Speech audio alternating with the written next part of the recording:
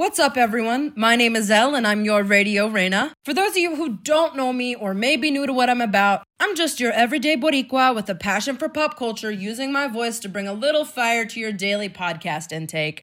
You're probably asking yourself, all right, I'm here. What's this all about, Elle? Well, as you might have figured out, I have started my own podcast. Turns out I like sharing my voice and stories to entertain people, so what better way to do that than recording the random conversations I have with myself at home?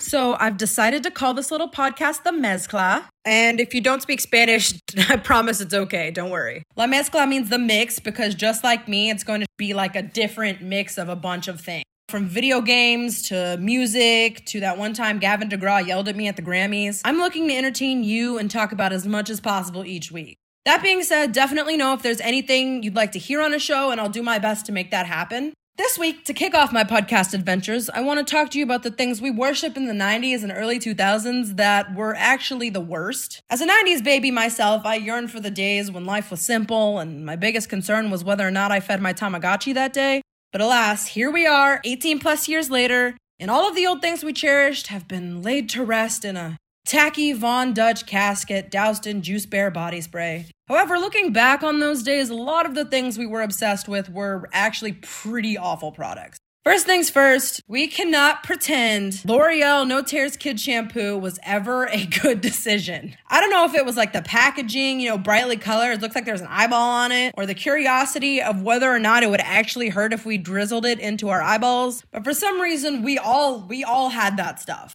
I hate to be the bearer of bad news for you all, and all of you mad scientists out there who were squirting soap into your eyes so the rest of us didn't have to. You guys were duped, and I'm so sorry. You see, the English language, we have this thing where we like to spell words the same but pronounce them differently depending on what we're talking about. For example, like read and read. Well, no tears was actually supposed to mean no tears, meaning no split ends, according to L'Oreal. But don't worry, it's not your fault. You didn't choose how English works. You did choose to put soap in your eyes, but you did not choose to misread that. That is not your fault. But hear me out. That product was literally never meant to be used in your eyes, like ever. But hey, on the plus side, I'd rather you guys be doing that than chewing on Tide Pods for fun, but that's just me. Speaking of hygiene and beauty products that were an awful decision, do we all remember when Jessica Simpson made that line of edible body products? And it's supposed to be fun and kind of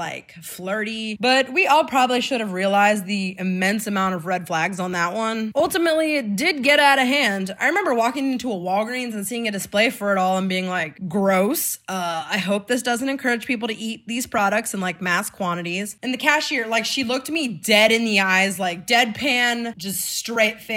She just goes, I watched a woman drink half a bottle of lotion before she realized the lotion was the only non-edible product in the line. I had no idea how to respond to that. Because if that doesn't scream bad idea, then I have no idea how to help you. If you're trying to eat half a bottle of lotion just because it has the word edible on it, I feel like you probably have more issues than I can maybe assist you with. It's kind of edible means you can get it in your mouth and taste it and it's probably fine, but it also probably doesn't mean drink a half a bottle of body soap, and do that frequently. It's not supposed to replace snacks, but I guess I get what Jessica Simpson was going for, but we were not ready for that type of kinkiness. So, terrible 90s to early 2000s product number 3, Easy Squeeze Colorful Ketchup. And before I say anything, don't you dare try to tell me that it just tasted like ketchup, because no, it did not. The first time you popped open a bottle of green ketchup in excitement for colorful smiley fries, I get it. It was great to think your food was going to look like something out of Shrek, but when you take that first bite, you're like, oh, wow, this tastes like tomato-flavored water and food dye. Easy Squeeze, it was basically like the LaCroix of ketchup, except horrible. Because don't get me wrong, I love me some LaCroix, but Easy Squeeze was like a hint of ketchup, but mostly food dye. And if you preferred Easy Squeeze to regular ketchup, I would probably call you a straight up liar. Because I have never been oh, do you know what these French fries need? Plastic with a hint of tomato. I'm sorry, y'all, but that one was, I get the appeal of purple ketchup, I guess. We were all begging our parents for it, but that that was not ketchup. Next up, we have to get to like material things. So next up, we have inflatable furniture. I know we all thought like, wow, this is the future. You know, when we went into Limited 2 and saw our first inflatable purple chair, and after 20 minutes of begging our parents to buy this thing so we could pretend we were straight out of Xenon, Girl of the 21st Century, we finally bought the heinous thing, and after 2 hours of trying to inflate it, you take your first stiff sit on the plastic, only to realize that it is super uncomfortable. All the while, the chair is deflating every second you're in it. And inevitably, it would pop 3 days later. You know, we were excited and it looked cool, but we did not nail it on that one. Speaking of inflatable things, the next one, granted, before anybody gets mad, it's super fun as an adult, but it is kind of like a questionable kid's toy. I'm talking about sock and boppers. Way more fun than a pillow fight, right? Except getting hit with a sock and bopper was like getting hit with a more compact and stiffer version of that inflatable chair from earlier, but with a fist inside of it. So the thing about sock and boppers is that any other time of the day, you know, you'd be grounded for a month for hitting your sibling, but your parents were like, oh, it only counts if it's a bare fist, so go ahead. Like, we were marketing for kids to beat the hell out of each other for fun, and I'm not gonna lie, sock and boppers are still dope, and I still own a pair, so I'm not mad, but it's more like now that I'm, 23, I'm gonna like hide in a closet on Christmas, and when somebody opens that, I'm gonna just deck them. It's a little different. Sock and boppers are fun, but that's one of those things like you definitely need like adult supervision, because I don't trust a kid with an inflatable fist, but maybe that's just me. Next up, y'all, Kids Bop. Man, there's a special place in hell for the person who created Kids Bop. If anyone doesn't remember, Kids Bop was when they took popular songs, changed the words to make them like clean, and then kids would sing them to other kids. 90% of us were already listening to Nelly and DMX, so at that point, you might as well just let it go.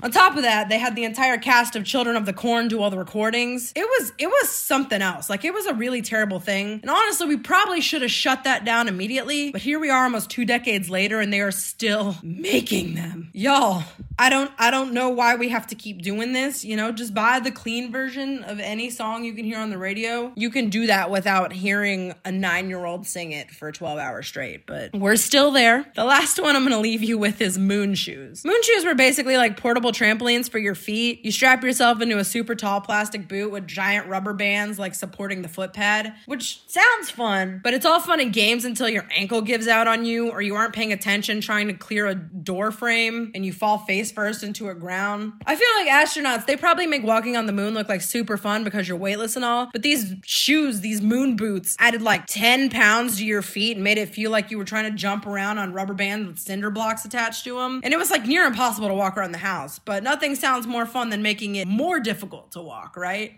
Definitely didn't give me the zero gravity feeling. It made me feel like there was more gravity. Like, if I wasn't falling over in these things, or if my legs weren't dragging because I'm the shortest person in the world, honestly was not that exciting for me. But regardless of all the failures, there was a lot of triumphs of the late 90s and early 2000s. We have to admit that it was some of the most fun times we probably ever had. Technology is cool and all, but even at that time, the only game we had made for us was like Oregon Trail, so we all feared whether or not it was really that easy to get scarlet fever and if we would be able to kill enough deer to buy musket balls. But if we had to find other ways of entertaining ourselves, that was really easy in the late 90s and early 2000s. In all reality, I kind of feel bad for anybody who missed out on that time, because even though it was a hot mess, it was still pretty awesome. I perpetually live in the 90s because the cartoons were the bomb, but I'm gonna leave that for another day. I will absolutely be talking about the best cartoons ever. But that's all I've got for you for this time, guys.